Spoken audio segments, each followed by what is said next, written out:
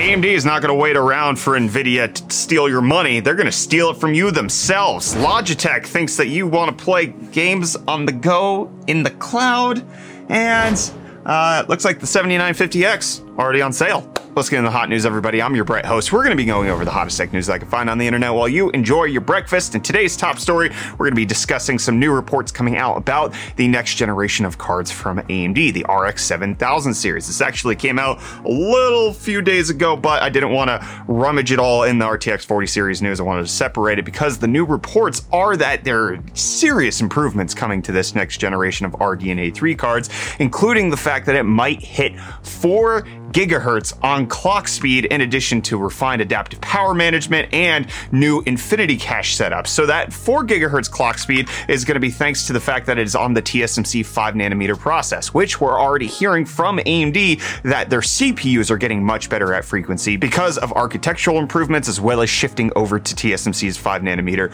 on the CPU side. So it stands to reason that we could potentially see some of these frequency increases on the GPU side, and the reports are coming out that it is going to be highly clocked. And if you remember at all, RDNA 2, the RX 6000 series, is kind of the first generation of AMD's cards that is going really past 2 gigahertz. Like 2.5 gigahertz and higher on the 6950 XT was nowhere near what we were getting with the RDNA 1 cards or even Vega back in the day. So it's actually really impressive. There's been key uplifts, as well as the fact that we're expecting 4 gigahertz, and we're not expecting it to consume hundreds and hundreds of watts of extra power over the current generation, because AMD's talked about the fact that they are increasing performance per watt 50% over RDNA. We've heard previous reports from other rumors that while the RTX 4090 is aiming for that 90 teraflop of gaming performance, the highest end RDNA 3 is likely going to be in the 75 region, 70-75. So it's not going to be able to beat NVIDIA at the top tier as far as just raw teraflops brute force, which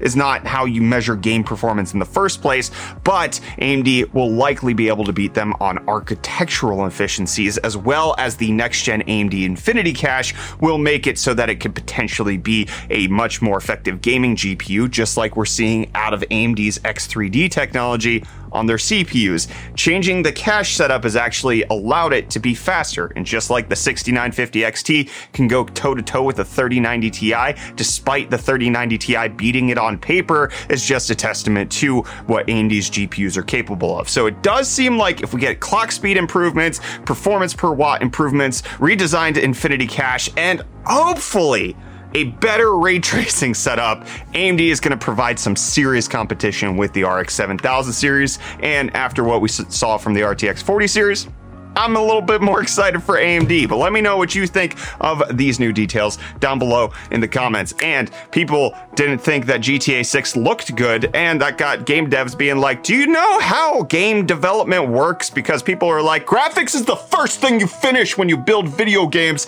And so a whole lot of game devs came out and were like, this is what game development looks like. It actually takes a long while for games to actually look anywhere near complete. Graphics are the first thing finished in a game. Cult of the Lamb showing off that that's not the case for them. Horizon Zero Dawn, Thunderjaw from an early build, it didn't look good. This is what Aloy allegedly looked like at one point, and then you got Control, which won awards for being good at graphics, look like this at one point in its game development. So if you're worried about GTA 6 looking like butt because of some pre-alpha stuff that Rockstar was never even going to release in the first place, like, that's just how games work. They look like anus at some point, even if they're developing it to be an amazing game. It has to go through a process, because here's the thing.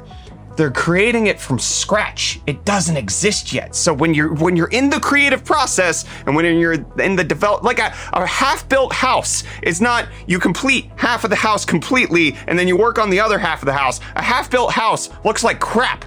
Same thing with a video game. Just chill, okay, about the GTA 6. Speaking of video games, you should chill a little bit more with Ted Lasso, because he's coming to FIFA 2023. I just like the Ted Lasso series, and it's kind of neat that it's a video game integration. Not going to buy it because of this, but it's kind of cool, which is what a lot of people think about the Crypto Stunk segment. It's a kind of cool segment. Nothing special though. Bitcoin down 1.6% to be at $18,692. Ethereum continuing to get hammered, down 5.3% to be at $1274. That is low. That is very low from its previous setup. And it's just continued to slide ever since the Ethereum merge happened 1 week ago. Dogecoin down 2.85% to be at 5.6 cents. And I'm down to hear what Reese has to say about UFD deals. Give us the hottest tech deals, Reese. Hey everyone, welcome back to UFD Deals. We're bringing the hottest tech deals out and hello?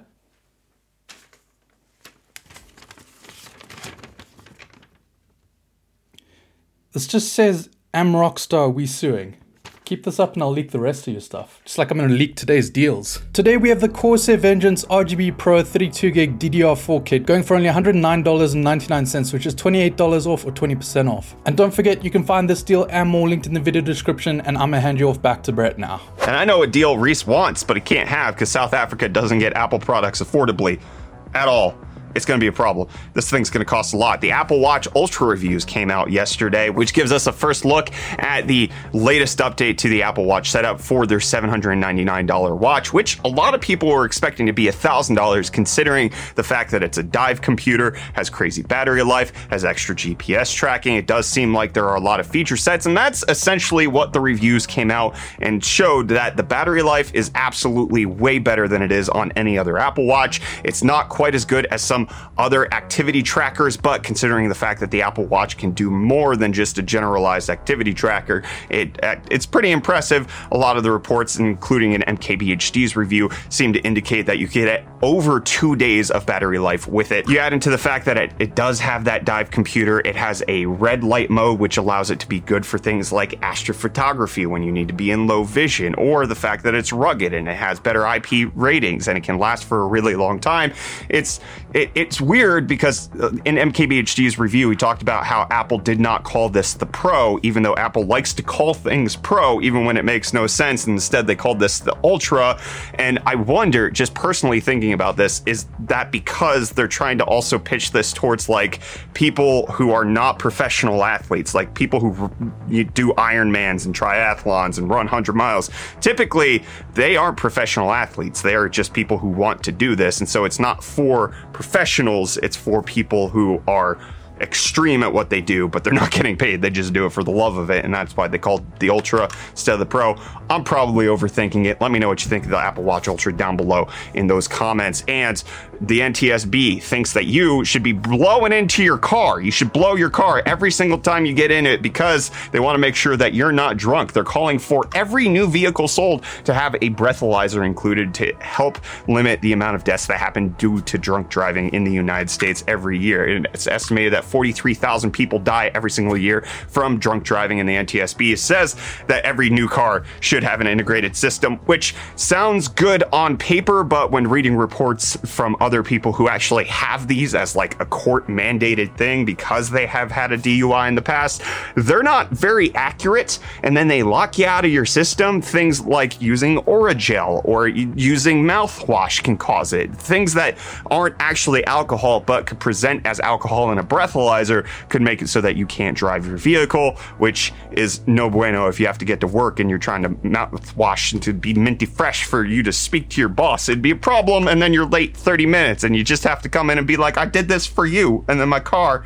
said no, you blew too hot. But Tesla's looking to solve all of that because they want their cars to drive themselves, and now they're making it so that they're going to charge everywhere as well, because the CCS adapter is now finally available in America as of yesterday. This is something that they announced back in 2020. And in case you're not familiar, electric car charging in the United States kind of comes down to two different types. You have the Tesla connector, and then you have CCS adapters. Tesla in Europe and in the rest of the world uses CCS charging. Here in America, they have their own proprietary thing. So having this adapter will mean that Teslas can charge everywhere, and Tesla's already talked about opening up their chargers to other types of vehicles. And so having an open standard does look like it's going to become more or less a reality. It's something that Tesla's already prescribed to in Europe. They already have a CCS connector in the car, so bringing it here to the US probably is not outside the realm of reality. However, not all the Tesla vehicles can actually support this at the moment. Some need a retrofit, others can actually support it now. You just have to check and see, but it's a $250 adapter, which is a pricey noodle, but considering the fact that, you know, it's trying to accept at some CCS adapters, 350 kilowatts. That could blow up your car. You wouldn't want that, especially since Tesla's, I think they max charge at 250 kilowatts. It could be a problem. And what's not a problem is the repairability of Chromebooks anymore, because Framework and Google announcing that they're partnering up to come up with a repairable, upgradable Chromebook. It's going to start at $9.99 from Framework, and it's a modular Chromebook where you can slip and slide different things in case you want it, in case you don't. It's going to have up to 8 years of Chrome OS updates, and you can download all the things, your favorite things that you can get on Chrome OS. The basic configuration is going to have 8 gigs of RAM, 256 gigs of NVMe storage, but you can get it up to 1 terabyte of storage with their expansion cards in case you want, and then you can add a whole bunch of other stuff there. You pre-order it right now for $100. It's going to cost $1,000 for the base specs, which seems like a lot for a Chrome. Like, what are people doing with Chromebooks that they're spending $1,000 on them? I'm seriously asking, can somebody educate me why Chromebooks actually need to be this expensive? Because in just the way I understand Chromebooks, they're like an education tool, and they're mostly like geared towards schools. And like, you could spend $600 on a laptop and get something super competent. I'm not sure I understand the need to go this high end, but inform me. I want to hear from you down below in those comments. And Logitech needs to inform me why their device needs to exist, because they came out with the Logitech G Cloud gaming handheld. I don't know what a G Cloud is, but Logitech has found it, and it's $300. It's a portable handheld console, kind of like the Steam Deck. Like you could see here, it actually looks pretty good. But it's only for cloud gaming, which I need it explained, okay? They're showing off people playing it wherever they want, on the go, just sitting down and playing it, which, like, if you want portable gaming, I guess around your house, it would be good. But for the price of $300, that's only $100 less than the Steam Deck. I don't see this being very appealing. This is not good for out and about gaming. You're not going to play this while you're at a hotel or something like that. This has very limited use case, so selling it for $300 right now, because that's a sale, as like you can pre-order, it's going to go up to $350, which makes even less sense compared to something like the Steam Deck or the poopy butthole console like that.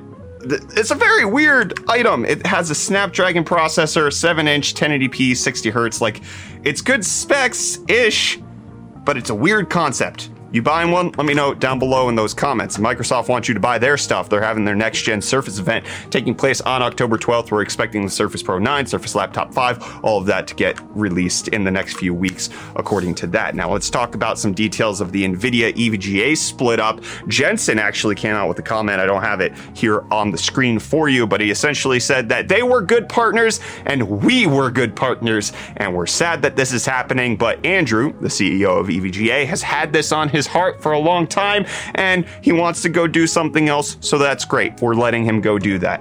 It felt very snide, but also like you can't actually point out one specific thing in the comment that makes it look like NVIDIA saying the wrong thing, but it does feel like Jensen put it on EVGA, but he was just like, NVIDIA's going to be fine. We didn't need them. But Kingpin, who is a big part of EVGA's branding when it comes to their GPUs and as well as motherboards, has said that he's thankful for all the industry friends, old colleagues that reached out. It means a lot, and I appreciate it. The news isn't well received, of course, and I'm mostly sorry for the fans and people that are passionate for our brand and everything we've done here over the years at EVGA. If the Kingpin hardware is meant to continue on in one way or another, I'm sure that it will. The EVGA and PC hardware enthusiast community have been great to me and my teams over the years. Thank you. So it seems like he is open to possibilities of them potentially doing more hardware later. They do still have their motherboard lineup. There are Kingpin editions of motherboards, but it's hard to say if that's going to be enough to keep Vince around at EVGA, but we'll have to see if this develops. If, again, as we've talked about, EVGA potentially getting back in with AMD or Intel, and that could open up possibilities for Kingpin editions of like the Arc A770, or probably the B whatever, because it wouldn't happen for this generation. But this generation 7950X, the AMD chip, on sale in China already. You want that? You can buy it. It's just motherboards are hard to come by. The X670, X670E aren't out yet, but the chips that are supposed to release next week are already for sale in China as well as in France, in case you want to go ahead ahead and buy them, but there are details coming out that it actually is getting even better because there's a new BIOS update for the 7950X with new benchmarking showing that it's actually 10% better than the last time it was tested on this particular Geekbench score. So it does seem like AMD's making even last minute tweaks in order to get this thing better. But that's actually one of the major concerns that's come around with Ryzen 7000 series is that the AM5 platform, the new DDR5, that could potentially be host to BIOS issues. And if it's increasing 10% before launch, like after they've already announced it, that could mean that AMD wasn't actually really good at the BIOS because allegedly, originally, the chips were supposed to come out a couple days ago, but it actually got pushed to next week for BIOS updating reasons. But there's plenty of benchmarks that are now coming out from unofficial sources that are being compiled by Sci Software Sandrin and showing that the 7950X is one heck of a processor, scoring 10 out of 10 in all of their scores. It's essentially really fast compared to everything else that's on the market, essentially the 12900K. We are awaiting Intel's announcement of the 13th gen on September 27th, which is the same day that AMD is launching their chips. So it remains to be seen whether or not Intel's going to be able to effectively answer to the 7950X. But it does look like AMD has some really good stuff up their sleeves on the CPU department and hopefully soon on the GPU department. And hopefully soon is when I'll see you back here for Hot News tomorrow for the hottest tech news out on the internet.